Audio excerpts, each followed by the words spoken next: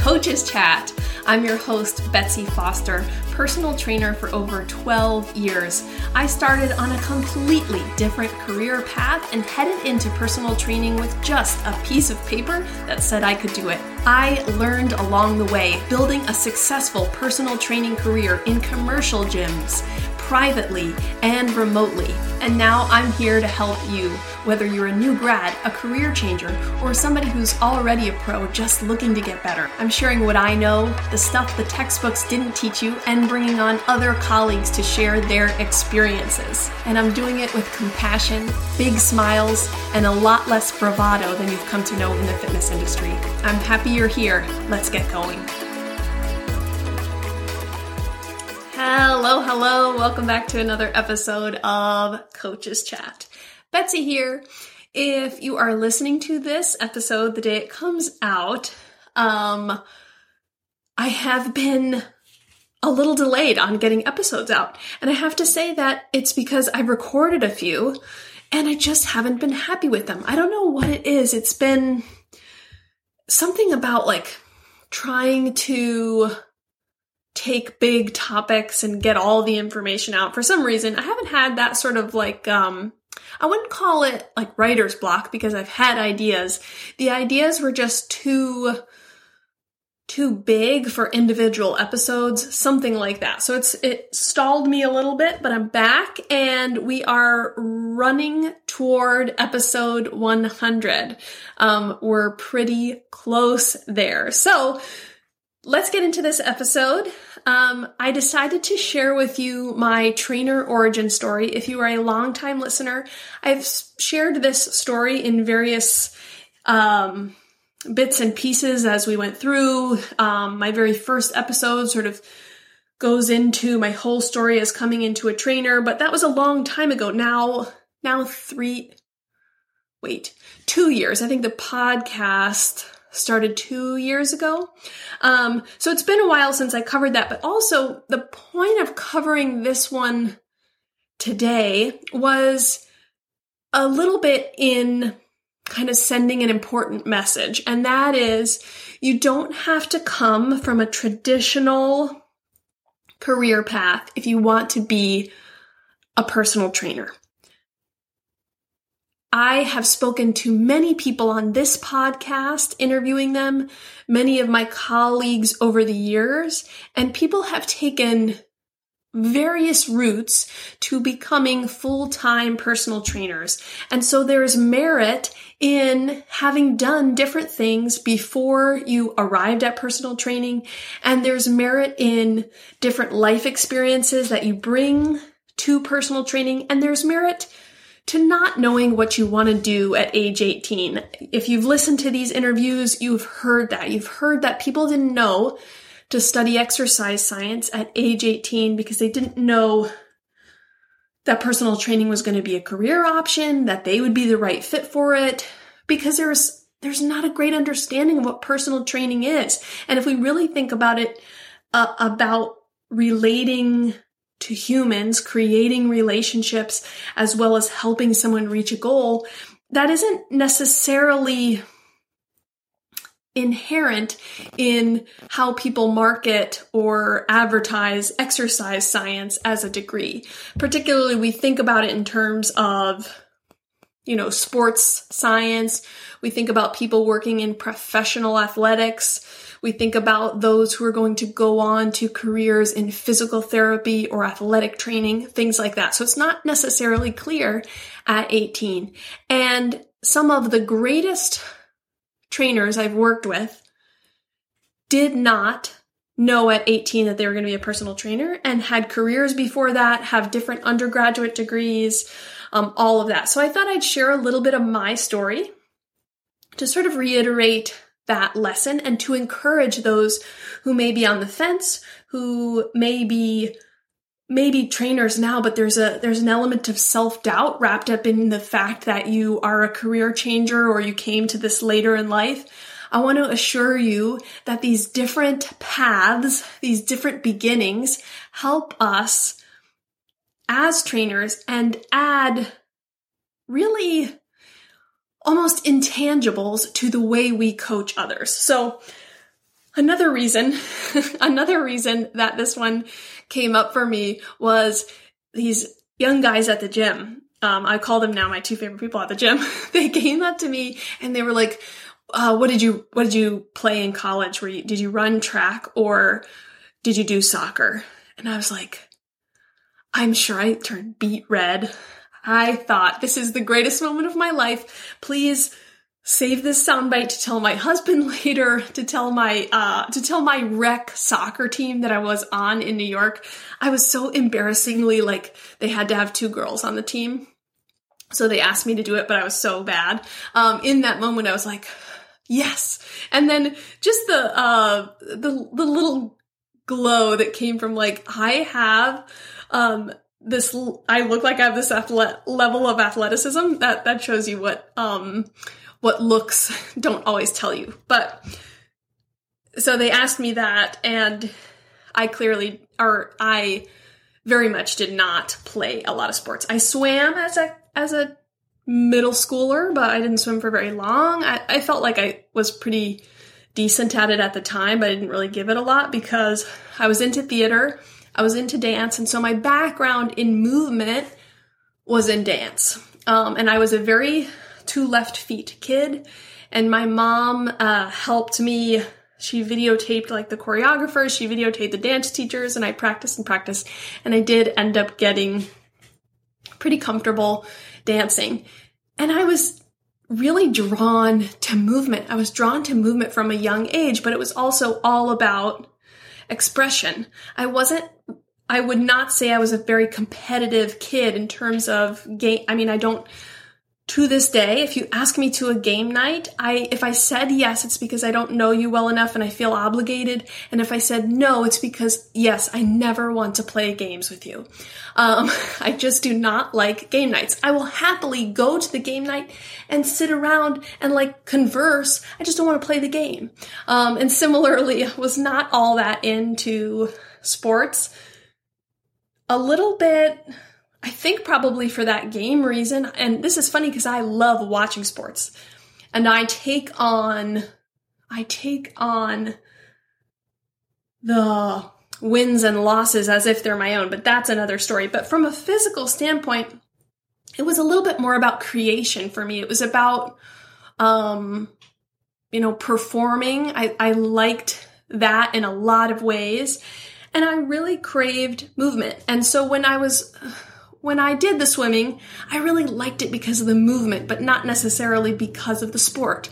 My body just tends to really get a lot of energy from movement. I can't go too long without sort of some kind of exercise. So dance was sort of the background that I had growing up in movement. I went to college for theater, took a lot of dance classes. I was a teaching assistant for dance classes. My husband actually took a dance class so that, he could get closer to me, which is a very sweet story. I hope he doesn't mind me sharing that on my podcast. I didn't ask permission. I'll ask permission before I produce. But it was, that's what I did. That's the kind of movement I did. So I was not a person who was familiar with the locker room. I went to an arts high school, so I never had to take gym class. We didn't have it. It wasn't covered. I just didn't have that sort of sports background, physical background, and I hadn't spent time in a gym. Then fast forward college, I went to, one of the summers in between my freshman and sophomore year, I went to do a summer stock show where I was hired as primarily a dancer. So I worked with a dance company within this big show. And we rehearsed a lot. We took classes really regularly. So every day you had a ballet class, every day you had a jazz class, and you went to like hours of rehearsal. And then you performed in the evening. And it was kind of a slog. And then once we got into our performances, we would all also go to the gym beforehand. That was really my first experience kind of regularly being in a gym, other than my freshman year of college. I went and used a treadmill sometimes. And I would cut out those women's health circuits from the magazine. I do them sometimes, but it wasn't really frequent. So I went and did this in the summer. And this is where I would say I distinctly learned that I didn't want to be a professional performer. I didn't really jive in a lot of ways with many of the people there. And that was just because I think we had different priorities. The body obsession and eating disordered eating was pretty rampant. And that was a really hard thing for me to deal with, and I wasn't treating my body very well in that time. And it was in a way that I was trying to act out in the sort of frustration with how people were so consumed with how they look. And I was at a pretty low point because I was so beaten up by this sort of culture of how people saw their bodies. And I hadn't really experienced that much in the dance world previously because I'd performed with a lot of, it was way more recreational. It was not professional. So in this professional setting, the value being placed on physical appearance was really hard for me to sit with. And I say this a lot, and I'm not sure how I was blessed in this way, but I've always been a person who kind of has those red flags. I can see those red flags when it comes to body image stuff, when it comes to the way we talk about food and bodies. It's been natural, and I think a lot of that is instilled by my parents, but I could tell that it wasn't a right fit, and I could tell that people were going to live their whole lives in this profession being judged on the way they look, which is an interesting thing when I get to talk about training coming up here in the future. But so that was a moment where I said, I don't think this is what I want. I don't like this enough. I don't relate to this kind of pressure. I was so mean that summer. My mom could probably tell you if she's listening right now. I was just nasty and short and unhappy, and it was really because I was having this sort of moment where all my life I'd thought I'd be going on this track, and I knew in that moment that this wasn't it. This wasn't it. So it was a hard reality for a 19-year-old who'd spent, I started doing plays and theater when I was 6.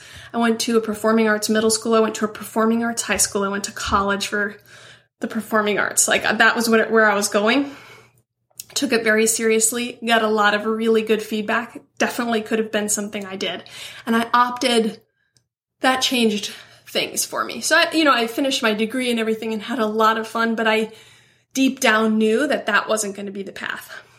So then throughout college, I worked out a lot. I've told this story before on this podcast, but the gym at my tiny liberal arts college had the worst hours in the world.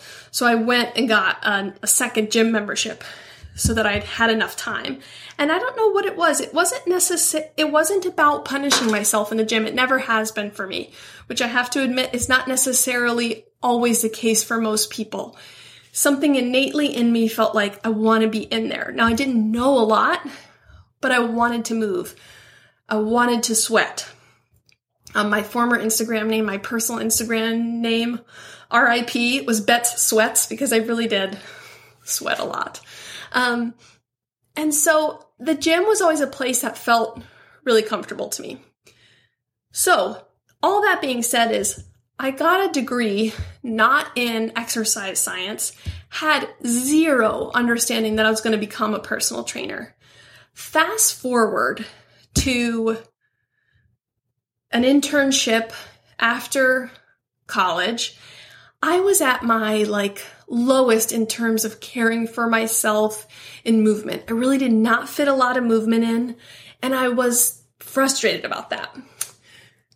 I signed up for a half marathon because I thought this is something that I can have a goal to work toward.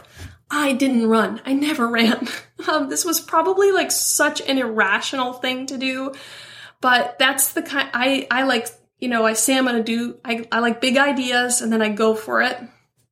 They don't always pan out, but this one did. And it did slowly. I mean, I was slow. And I had a probably really crappy training program that I had pieced together from different magazines. And I didn't do the Michael Scott from The Office carbo loading, but I certainly didn't have my nutrition dialed in a way that would support my performance because I was just working to this big thing. I ran that race and all of a sudden it was oh, that's what I needed. I needed a goal. I needed to accomplish that goal and I needed to physically be moving. Do you think that I could be a personal trainer? I asked myself that. Again, I didn't know anything about what a personal trainer is. I actually watched from a treadmill at the gym that I went to. I watched some personal trainers and I couldn't even kind of tell what they were doing because they're just standing there. But it looks like they're helping people get to their goals. But again, truly didn't understand it. I went online, I took out a credit card, that only had because I was not making a lot of money. The limit on the credit card was the amount for the the at-home study personal training certification. I took that. You did chapter tests every time, and then you had a take-home exam. It wasn't even one that you went into a testing center for. And the whole time I was I'm doing this, I'm getting good grades on the quiz, but I have to say, I didn't quite understand still. I got some of the concepts, but I was learning this whole new thing all at once. I got certified as a personal trainer, and I was still kind of existing in this world outside of training. And I will say, I also, if you were to have an image of a personal trainer in your mind, I didn't necessarily fit that visual image, which is also a big reason why I do personal training, because I truly believe there's nothing about your own body that has to be your billboard, that has to communicate that. But in that beginning, I wasn't sure about that, and I was unclear about whether or not anyone would take me seriously. I'm a real advocate for body diversity in training. I'm a real advocate for body neutrality as well as body love and showing up strong and capable like you are. But in that moment, I wasn't sure. I was too nervous. I'd read the things, but I didn't really know what to do. And again, if you've listened to this podcast, any of these episodes where I've brought guests on, so many of them have said that same thing. I got this certification and I did not know what to do next. So for 2 years, I did nothing with my personal training certification, which was sad to me now, and is something I wish that people, is why I do what I do now, is to help people oh, no, I can take that stuff that wasn't clear in the textbook and help you make this a reality, because there are people that need your help and there are people who could really benefit from working with you. We just need to get you up to speed and be able to sort of connect the dots. So for 2 years, I didn't do that. And then all of a sudden I was I'm going to try to be a personal trainer. There are a lot of gyms in New York.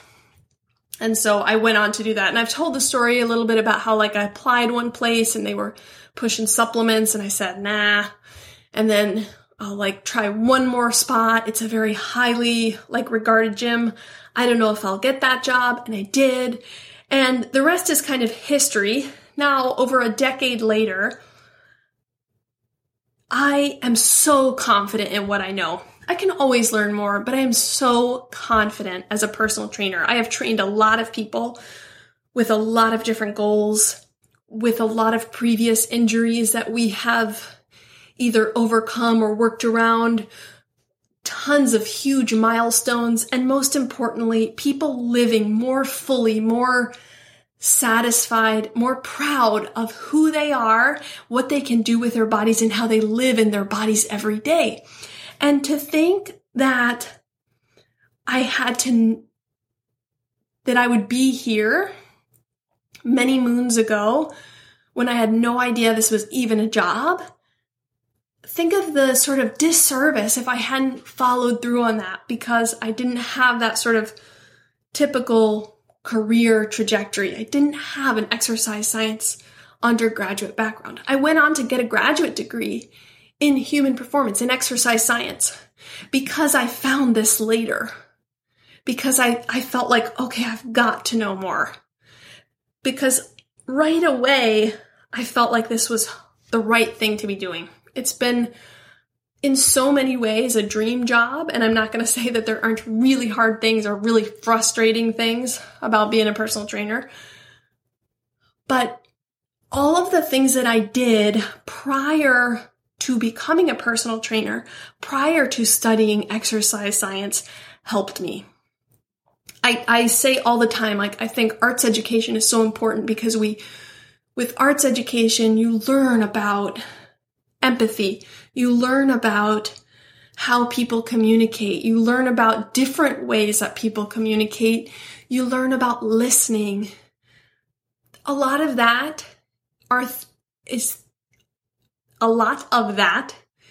I have taken into what I do. In all the little things that have led me here, I bring them to my clients. In the same way that, like, many of my clients didn't play sports or didn't play sports at a high enough level to connect with some of that mentality that a lot of, like, strength and conditioning coaches that come from sort of high school or college settings have. I have a very personal recreational fitness background that, while I know and have learned all that high performance stuff, I'm able to connect on from a psychological perspective that allows an entry point for people, what I call the everyday athlete. So the person who wants to feel strong and capable in their day to day. And I just think that's, like, so important. And I think that sometimes in leadership roles in the fitness industry, we want so much to legitimize ourselves that we sometimes knock those who haven't come from that really, straightforward path of, I studied exercise science, I got a CPT, I went to become a personal trainer. Maybe I did a training internship as part of my undergrad. That's a great path. It's also just not the same path that everyone is going to take. And in a lot of ways, I have experienced a lot of students coming out of undergrad with exercise science degrees who never learned applied techniques, who know tons about the science of exercise and don't know how to use it with people because that's not the focus of these degree programs. So they're still in that same place. They have things to learn too. So I just want to encourage you, no matter how old you are, no matter where you are in your career journey, there is likely a place for you if you're willing to learn, if you're willing to help people, if you're willing to go beyond what people typically do and focus on how you can take all of your previous experiences and bring them to personal training and provide for your clients. It's about, honestly, changing lives. We used to joke about that at my first training job. Everybody would go, all right, I'm going out to change some lives. But I truly believe there's a big part of what we do that is that. And when you cut yourself short because you don't think you belong, whether it be because of your background, whether it be because of what your body looks like, whether it be because of what your abilities are, I think you sort of take away from someone who could really benefit from you. That's my message. So if you were on the fence or if you were feeling the imposter syndrome, realize that you belong, that there's a place for you, and that everybody's unique and individual journey is going to help them be a great personal trainer, to be a great coach. All right. That's all I have for you today. I'd love to hear about your story, how you got started. We're going to have some more interviews coming up really soon. I'm excited about that. That's enough of me taking your time. Go do amazing things. Thank you as always. And until next time, bye.